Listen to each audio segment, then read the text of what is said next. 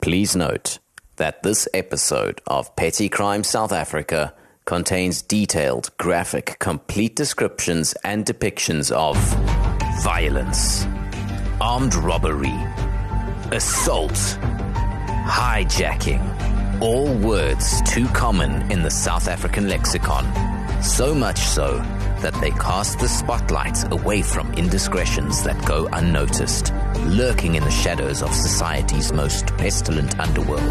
I want to meet the forgotten victims of heinous acts of inconvenience. Join me, a professional amateur sleuth, as we try to solve the cases that plague ordinary, hard-working people and also trust fund beneficiaries. And maybe we can close this chapter of trauma on their lives. My name is Phil DeLange, and this is Petty Crime South Africa. It was just nowhere to be found. So I had to wash my hair without shampoo. I was too scared to even go into my kitchen. I had to give a value of everything that was stolen, and everything that I gave them was so cheap. Today we hear about possibly the most surprising twist in all the cases that have ever featured on this groundbreaking, expertly curated community service of amateur forensics.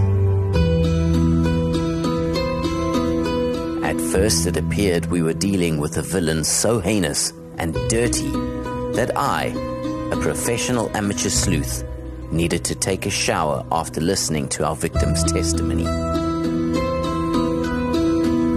And it was in the shower that our story begins.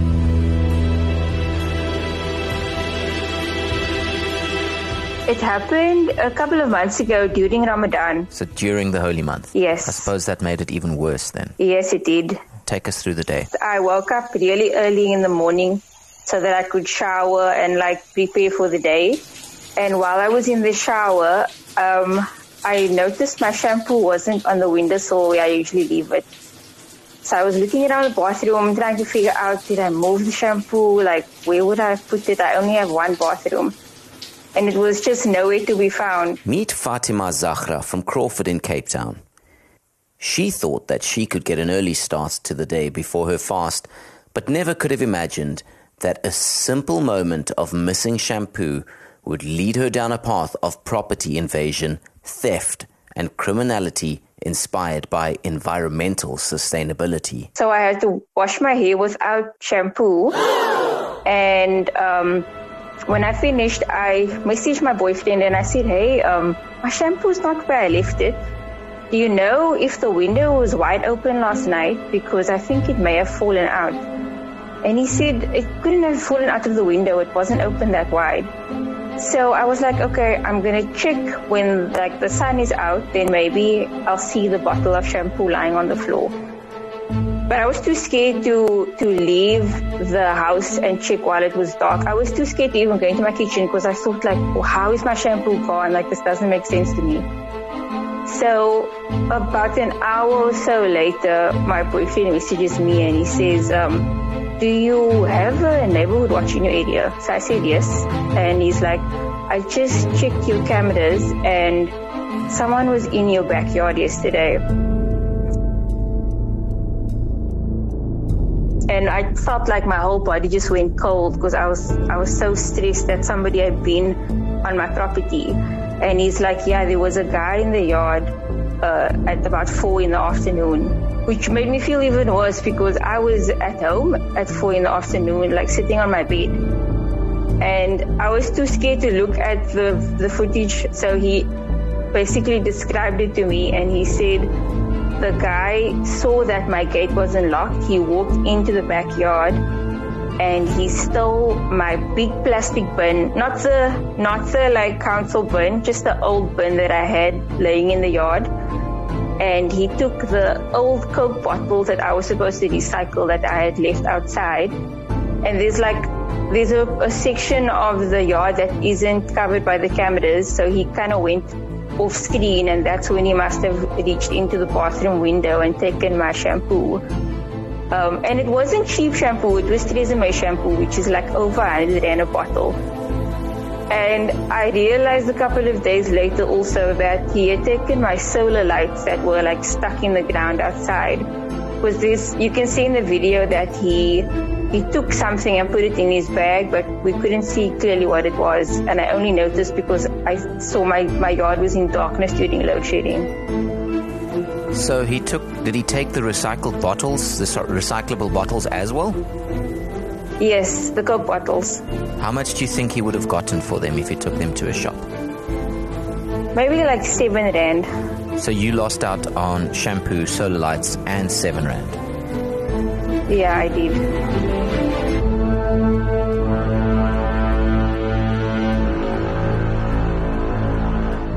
We need to pause and take note of a few things. Stolen shampoo, pilfered solar lights, an absconded trash can, and plundered recyclable Coke bottles. This act of depravity was more than a petty crime. My fine-tuned spidey sense of semi-professional petty criminal investigative expertise is telling me that this could be a heist with ulterior motives.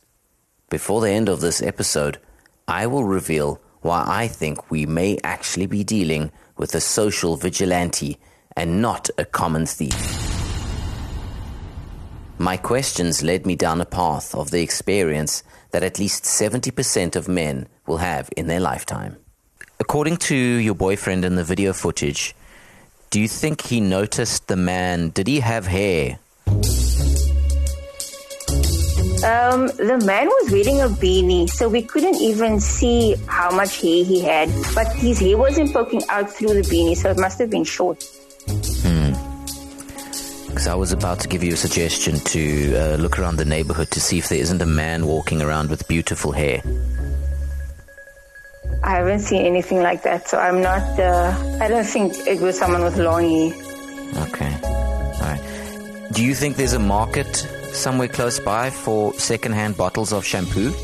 I actually think there is, because I live close to a train station, and I'll sometimes see like these big blankets with old clothes and just like random stuff on it that people are selling. So I think my shampoo may have ended up there. But you never went to go check to see if you had a specific bottle of shampoo that was there, right? No, I would never want shampoo back after someone touched it. Have you informed the local neighborhood watch that there is a shampoo, solar, and Coke bottle thief in the area? I did. I sent them the videos, and they actually said that this guy's description matches someone else that, like, they've heard stories about stealing stuff in our neighborhood. So we are dealing with someone who has operated in the area before. He also appears to be an expert in covert operations, nicking toiletries, miscellaneous garden items, and also recycling. Are we dealing with a dangerous thief, or are we dealing with a vigilante operating for the greater good of society?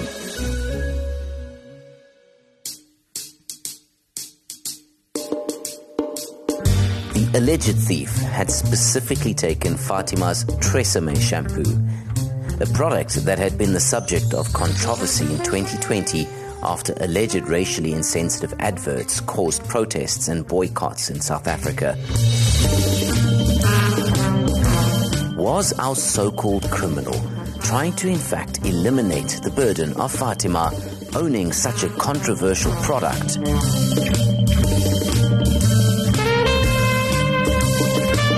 Regarding the empty Coca-Cola bottles, it is also my theory that he was eliminating the need for Fatima to waste her precious time by taking her recycling off of her hands. What about the garden solar lights? Suburban neighborhoods are often filled with trees and high walls that would cast shadows. Was our so-called garden thief merely relocating the solar lights to a more open area for maximum sun exposure and sustainable energy production? And what about the stolen trash can, you ask? Perhaps he needed it to use as a vessel to transport all the items he had a greater use for. Or perhaps he took it knowing someone such as myself was onto him. In an attempt to throw me off, and to think he was a common street criminal and not a hero, knowing that SAPS would never find him. Did you report this to the police, by the way?